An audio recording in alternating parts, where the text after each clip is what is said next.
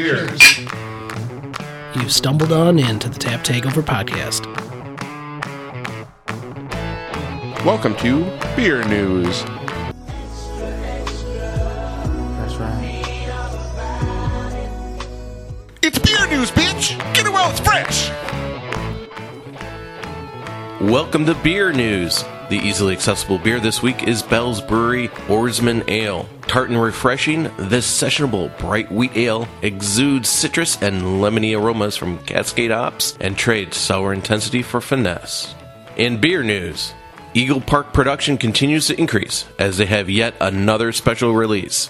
On July 14th, they release Booze for Breakfast, their Imperial Breakfast Stout with bourbon barrel-aged coffee, Madagascar vanilla, and Vermont maple syrup, which will be released in a very limited amount of 22-ounce bottles at the tap room only. Members will be able to pick up their bottles the day before as usual. In brewery news, Badger State Brewing Company presents Badger State Block Party 2018 on July 28th. An all-day outdoor festival featuring craft beer, food trucks, music, and block party fun. Tickets are on sale now. Firkenfest will soon be here, and we're excited for every day counting down as brewers announce what they're bringing. The latest is 1840, kegging Hassweiss Berliner with the juice of a watermelon and fresh basil. In general news, the Tap Takeover podcast will be covering the great taste of the Midwest this year.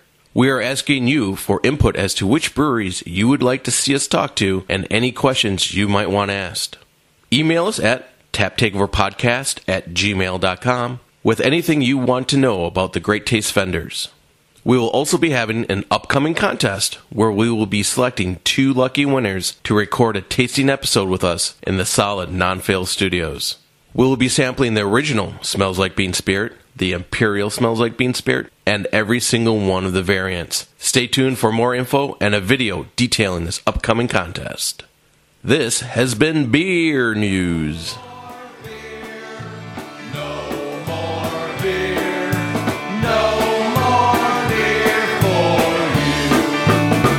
He said there's